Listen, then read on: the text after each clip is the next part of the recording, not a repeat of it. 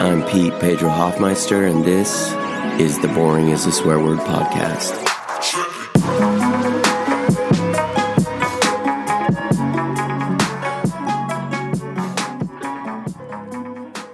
I was driving home after rock climbing with my friend Phil yesterday, and I was at the on-ramp, the single-lane on-ramp right before Ferry Street at the wraparound by the old E-Web building in Eugene.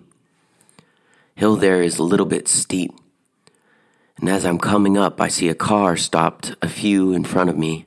It's got its hazard lights on. One car behind it kind of drives over the median, gets around it, goes on to Ferry Street. Then another car finds its way around it, and then the third car goes past it. So then I'm directly behind this car with its hazard lights on, and it's stuck on the steep hill. And I realize they might need help. So I kind of sort through what's in the middle of my car and find a dirty mask and throw it on really quickly, hop out of my Jeep, run up to their car. And when I get there, it's a mother and a daughter. And the mother doesn't speak English. She only speaks Spanish. The daughter speaks a little bit of English. So we're kind of going back and forth in English and Spanish, talking about what's going on with their car. And I realized that I don't speak a lot of transmission and automotive Spanish, or not often. So I'm asking her different questions, but the other problem is, even though she speaks Spanish, she doesn't know anything about cars. So even the questions and the cognates I do know, we're struggling a little bit. She's not sure what she did. So I have her turn everything off, pump the gas twice, turn the lights off, turn the radio off, turn the heater off, try to start the car again, try to figure out what's going on. And as I'm going through this process with her, the cars behind start to get annoyed. This lady starts randomly just honking, like, meh, meh, meh, just honking, waiting. Now there's, 6 or 7 cars, and then 8, and then 9. A couple cars behind her, there's this young guy, maybe 18 years old, 120 pounds, looks really hungover. Gets out of his car all waif-like, and he yells, "Hey, asshole, I'll you up." And I was like, "What?" He's like, "That's right, you. I'll..." And he's cussing at me. I'm like, "Yo, I'm just trying to help this lady get off the road." The lady who honks is like, oh, sorry, yells out her window.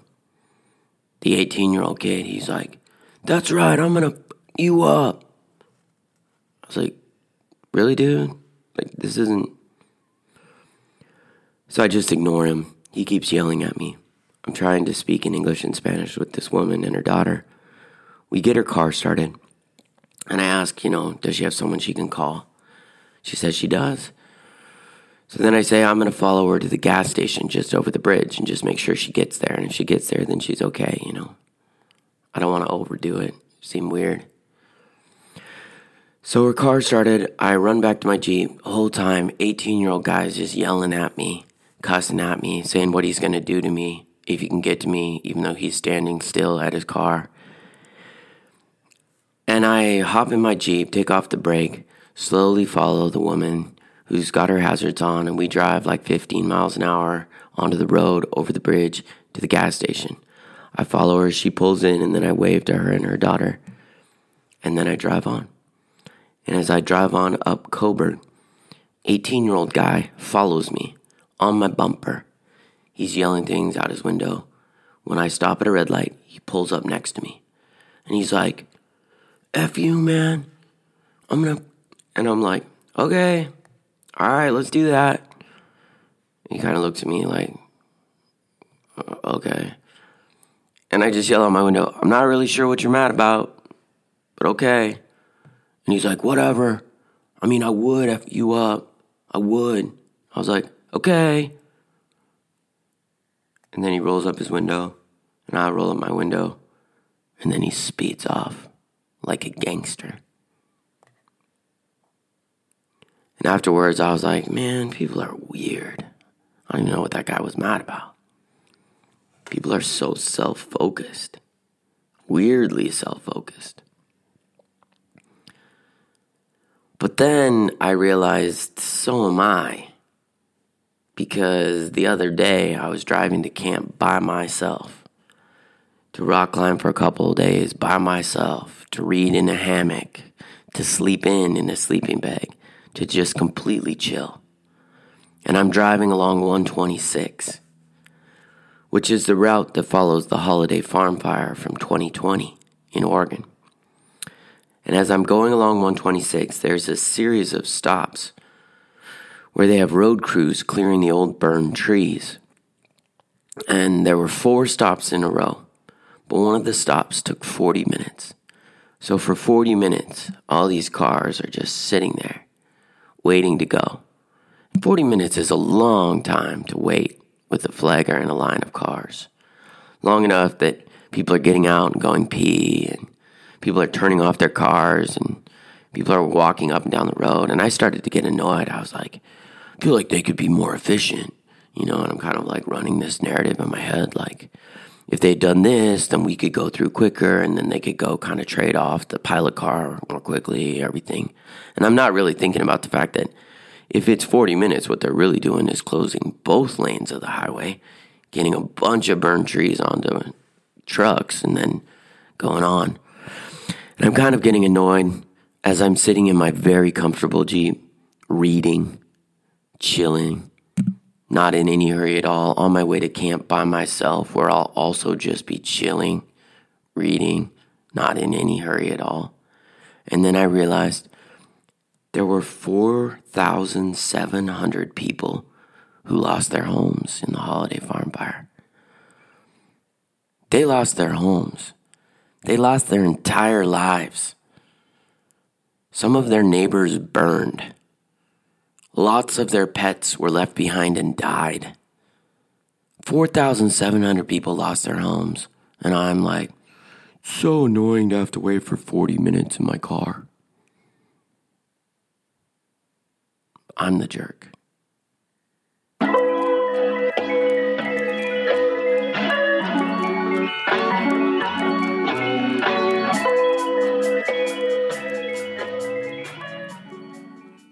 So I was camping by myself at the Sisters Boulders.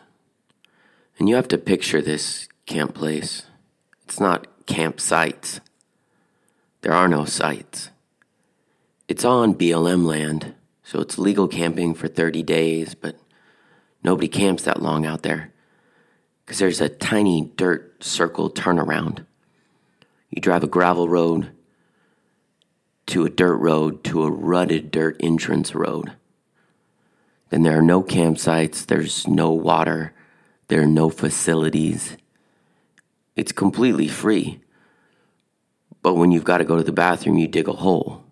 You have to bring your own water. You sometimes won't see people for many, many days. So I'm camping by myself out there, and even the dirt turnaround isn't remote enough. So I drive on an old abandoned Forest Service road that's kind of invisible now to get back to a further campsite back behind the boulders where I've built my own fire ring. And I can really be by myself. So I'm out there completely alone all day, afternoon, evening. Gets dark, chilling by my little stick campfire reading. And I hear something far away, a quarter mile away. A car is kind of coming along that dirt road way back, further away than the turnaround. They're dumping music, and that's the only way I can hear them. And I see that they've taken the big circle road, which is out to the southwest of me. And they stop by an area I know as Split Rock, where I once found the skeletal remains of a deer that a mountain lion had pulled up on top of this split boulder and eaten there, where the coyotes couldn't climb to get to it.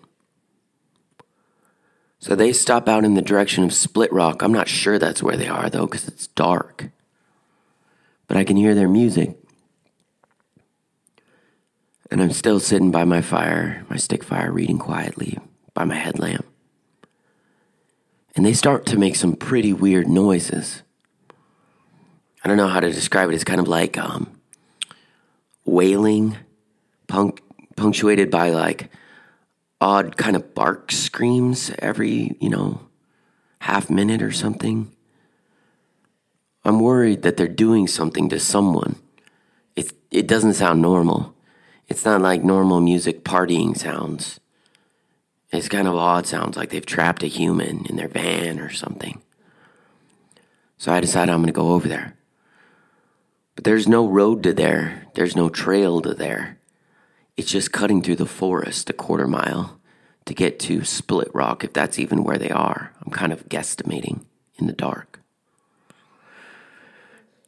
So I want to go check and see what they're doing, but I don't want them to know that I'm here. And my fire is small enough and far enough away that they won't see the light. So I leave it, I turn my headlamp off, and I start hiking through the dark forest towards them. I know right where they are because they're loud.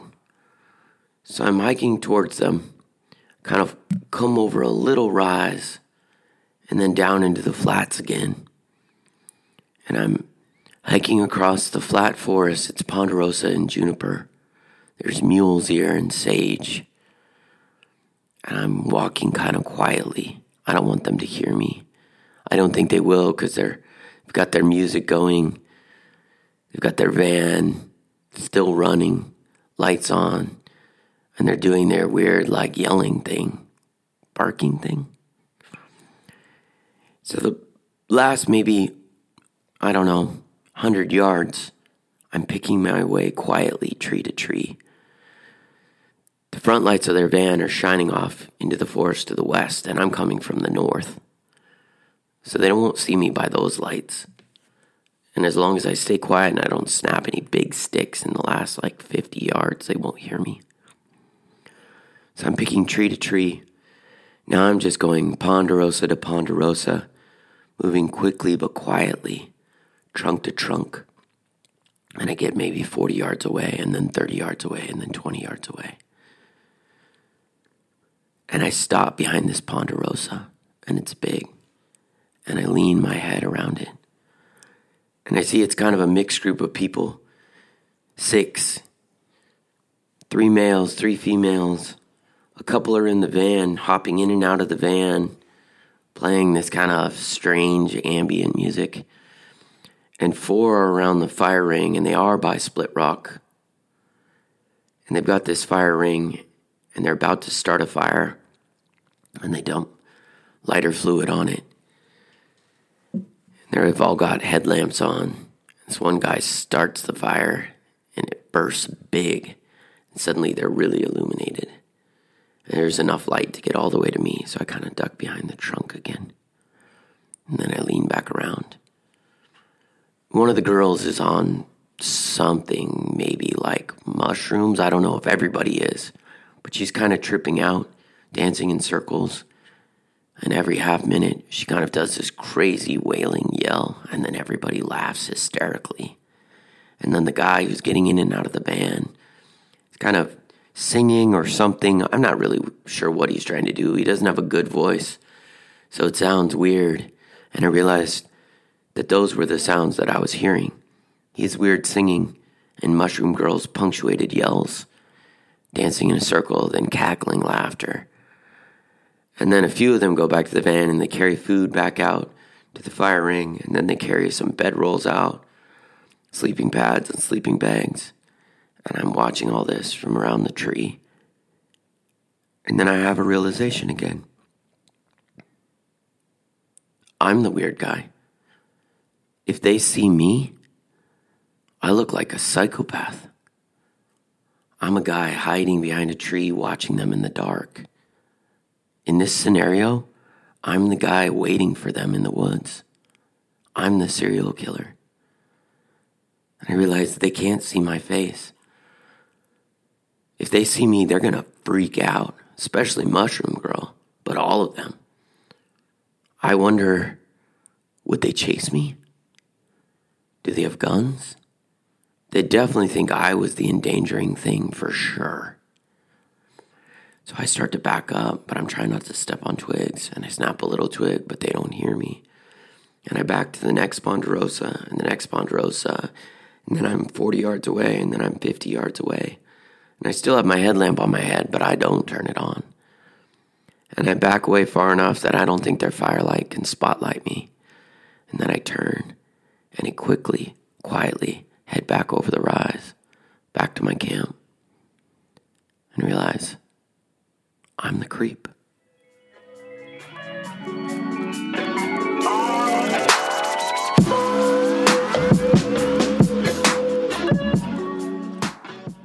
My 16-year-old daughter, Rue, and I are pretty close, and she wanted me to take her to her women's care appointment, to her gynecologist recently, and sit in on the appointment with her and help her to make decisions. So I said, sure, of course, I'll go to the doctor anytime with you. But when we got to the women's care center, the receptionist was not polite to me. She clearly did not like me being there. And then when we got into the actual physician's room, the nurse came in to check my daughter's blood pressure and all that. And she did not like me. She was very, very rude to me. By the time the doctor finally came in, the doctor was incredibly professional and polite. She treated me fine. She was fine with me being there. She's experienced and she's probably seen everything. But overall, it was an interesting day at women's care. So a few days ago, I needed to take my daughter again to women's care. Same exact place. Same exact people. Obviously, Rue and I are the same. But before we left, Rue said, I have an idea.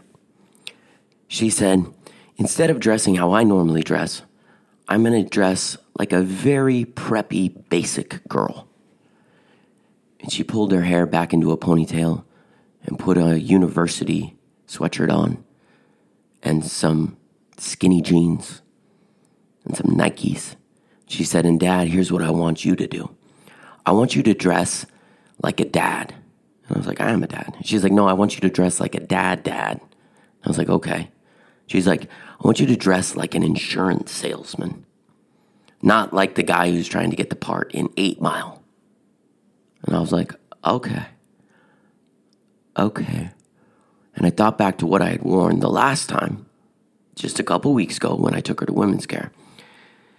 And I had worn Adidas track pants, some baller shoes, a hoodie with the hood on, stocking cap pulled down. So I had a stocking cap and a hoodie, track pants, and baller shoes. And Rue said, what I want you to wear is a button-up shirt with a nice watch, some khaki pants, some leather shoes. And I was like, okay. And I have all of those because when my dad retired and moved from Eugene, Oregon to Tucson, Arizona, I got a lot of his clothes. So I have my dad's old khaki pants, his old button-up linen shirt. I have a watch. I have leather shoes. I wore no hat at all. I tried to dress like an insurance salesman, Dad. And Ruthie and I called each other new names. So instead of Rue and Dad, I was Todd and she was Michaela. And Todd and Michaela went to women's care. And when Todd and Michaela went up to the receptionist desks, the receptionist was so polite to Todd and Michaela. She was incredibly nice. She called Todd sir, and he called her ma'am. And when we were back in the doctor's room, the exam room, the exact same nurse came in, same one as before. I don't think she recognized us. I don't think she looked at the names on the chart. She didn't know that my name was now Todd. But she was so polite to me. And she called me sir. And I called her ma'am. And we were very kind. And when the doctor came in, she treated us exactly the same as the first time.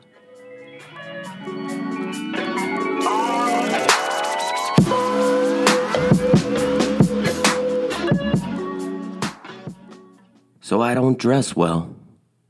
And I wrote an essay about that a couple years ago, back when there was school, or real school, in-person school. It's titled Declaration of a Super Scrub, and it's in my collection of essays, Confessions of the Last Man on Earth Without a Cell Phone. The essay starts like this. Since I teach high school and my last name is Hoffmeister, I get called a lot of different names. There's the standard Mr. Hoffmeister or Hoffmeister for short. But I've also been called Hoff, Hoffy, the Hoff, Pistol Pete, Hofster, Coach, even though I don't coach. Meister, Meisterhoff. Students for a couple years called me the Honey Badger. For almost a decade, I've now been called Fat Jeff, Jiggly Jeff, or Mom. And since I'm built on the short side for a fully aged grown-up, I've also been called Small, Shorty, Shoddy, and Little Big Man. And none of those names have ever bothered me. High school kids enjoy their nicknames, their pet names, their handles. But the other day, I was called a name I didn't like. I was out behind the school in the cold wearing old blue tennis shoes, a turquoise coat some guy gave to me, a big stocking cap, and shorts. None of the colors of anything I was wearing matched. A senior girl from one of my classes walked up to me and laughed. She said, "Hoff, you look like a scrub." I was taken aback. I'd heard her, but I said, "A what?" "A scrub. Just look at you." She pointed at the individual elements of my outfit. "Serious scrub time, Hoffy." I considered arguing with her. Scrub didn't sound good. I felt like I'd just been called the ugliest sibling. But then I had to ask myself, well, is it true? Am I really just a scrub? Being an English teacher, I wanted a definition for the word, but the American Heritage gave me only, quote, "to clean with hard rubbing." And that's not even a noun. Webster's says, noun, a domestic animal of mixed or unknown parentage. Nah, that's not what the girl meant. So I Googled and got different returns. TLC saying, "A scrub is a guy that can't get no love from me." And I certainly wasn't getting no love when I got called a scrub. So, yeah, I might be a scrub. Skilo helped me go a little farther with my understanding. "I wish I was a little bit taller," he said. He was currently a scrub but planned on becoming a baller. Self-analysis again. I'm only 5 feet 5 inches tall. That might be scrub-like. I spent a few weeks listening to hip-hop and cross-referencing material with interviews of professional athletes, and all that research got me to thinking, what if I am a scrub? Since rappers, NFL Pro Bowl linebackers, and NBA superstars are ballers, not scrubs. I could redefine myself by comparing to their key standards, to their life choices, and to their values. Using the following 10 categories, I realized that I am not only a scrub, but in fact, a super scrub. Number 1, my ride. No caddy at the crib, no Escalade rolling, no white Lexus on the slow. Nah, my ride is actually a bicycle. Bike. Not a motorcycle, but an actual bicycle. I got the frame for $10 and added components myself. So that's my transportation to and from work or what I ride to meet people for coffee. I found these bad 90s jokes on the internet. Your boyfriend's so whack, he gotta pick you up on his handlebars. Or, another one, your boyfriend's so whack, he gets all hot and sweaty from pedaling his bike. Number 2, attire. I've never been inside an Abercrombie and Fitch store or Hollister. I not only don't wear Armani, I wouldn't even be able to tell you what an Armani suit looks like. Does it have stripes? Is it made of silk? Goodwill is too uptown for me. St. Benny's too expensive. In fact, I get all my clothes for free. My friends and family members kick me their leftovers, their hand-me-downs, their throwaways, so there are days when I do look like a bum. And that's not a cliche simile. I look like a real-life bum, a legitimate homeless person, which I'm not really offended by. Most homeless people I've met are pretty nice. Number 3, technology. There are no plasma TVs in my house. I'm not sure what high def looks like. We don't get cable or satellite, and I think a Blu-ray player looks like a DVD player, but I don't know. I don't own an iPhone or any cell phone at all, for that matter. I don't know how to text message, and I definitely don't know how to send a hot sext. There are no touch screens recharging in my office, and my office is my own kitchen table that usually has old food stuck to it. Here's something about my technology purchasing goals. Next story I sell, I'm going to buy myself an oven that works. Number 4, chillin'. A night of quiet reading sounds pretty good, or writing with a cup of coffee close at hand in the morning. Early morning, not hungover. That would be hella tight. I like to drink tea and play Trivial Pursuit. I don't remember how to play dominoes anymore, and I leave Hennessy on the shelf at the store. I don't go clubbing. As NFL defensive back Pac-Man Jones once said, I'm not going to go to no strip clubs because I know I don't need to be at no strip clubs no more. Well, to tell you the truth, I've never been to a strip club in my life. They don't sound exciting to me. To me, strip clubs sound dirty and sad. Number 5, got game. To say that I got no game with the ladies is such an understatement. It's like saying Robert Redford is old. It's like announcing Rihanna can sing. Or telling people that you think Donald Trump wouldn't make a great foot soldier. My game's that bad. The first time I met my wife, I got nervous, awkward, and wordy. I bragged about being an English literature major and taking a class focusing on Scottish romanticism. Then I told her I had a prosthetic elbow. Prosthetic elbows are not real, or not that I know of, and she knew that. She looked at my long-sleeve shirt and shook her head. No. Number 6, bling. I read that Pharrell Williams once spent $1 million on a chain, but if I had a necklace on, especially a thick rapper's chain, I'd get claustrophobic. And if I was claustrophobic, how could I be pimping? I have no gold crosses, no diamond earrings, no clocks, no St. Anthony's, no pinky rings. When I go by a jewelry store, I don't go in. I don't even consider it. I don't even think anything at all. And I'm afraid of the mall, too.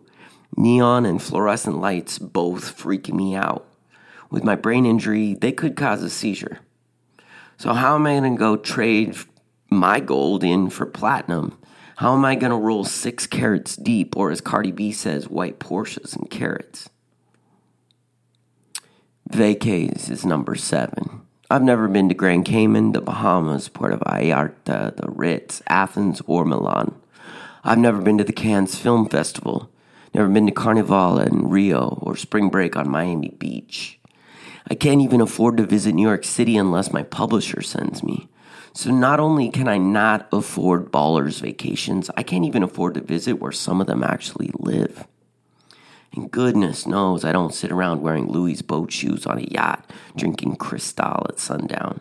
That's just not the way I kick it. Number 8, homies. When I listen to Wu-Tang, I know they all chill together. I can hear it. They have at least as many homies as band members, which I think is 42. Right? And Jay-Z raps MJ at Summer Jam, Obama on the text. Y'all should be afraid of what I'm gonna do next. But I got no posse, 0 bitches, and you have nothing to be afraid of here. Me, I have only one friend. One. Not that I don't talk to other people on the phone or write letters once in a while, but I really only have one non-family member I hang out with. It's gotten so bad lately that we all call him my only friend in the entire world, Jeff. Thus my nickname. Because I'm a little thicker than Jeff. My students call me Fat Jeff. Number 9, moves. After a wedding reception, my own wife once said, "You're not a very good dancer." I was shocked. I thought we just had a lot of fun at the party. I said, "How bad am I really?" She sucked her teeth and squinted one of her eyes and said, "I'd say worse than most." "Really?" "Yeah," she said, "probably worse than 90%. So I'm 10% worse than other people?" "No," she said. "Looking at it the other way, you're 90% worse." And that was from the woman who loves me enough to bear my children. Number 10, bills. Let's just say I don't stack paper. I don't drop Benjamins. I never get, quote, 2 bands down in Atlantic City because I don't even know how much a band is. And if I had 2 bands, I'd probably buy a mother oven that works. So it's proven. I am a scrub. I'm as scrubby as a Brillo pad. Scrubby as elbow grease. I don't roll, I scrub down the block. Strangely enough, though, I can play basketball. And pretty well. But I'm slowing now. Getting older. 157 pounds of pattern balding and aging. Out there on the court, an imposter, an actor in glasses just staging. My crossover won't break your ankles, not anymore. Hopefully stretch your shoes, make you buy new ones at the store. But I'll be incapable soon. Old and decrepit. Stiff, inflexible, awkward as a monoped. A feeling ever increasing, developing, scrub-mazing. Number 1, the ultimate. The president of Scrub Nation.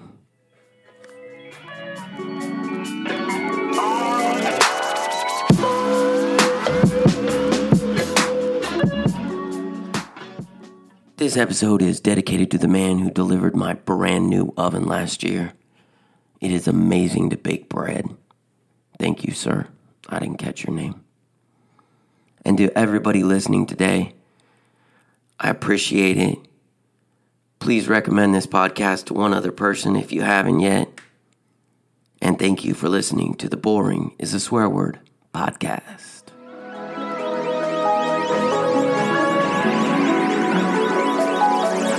And my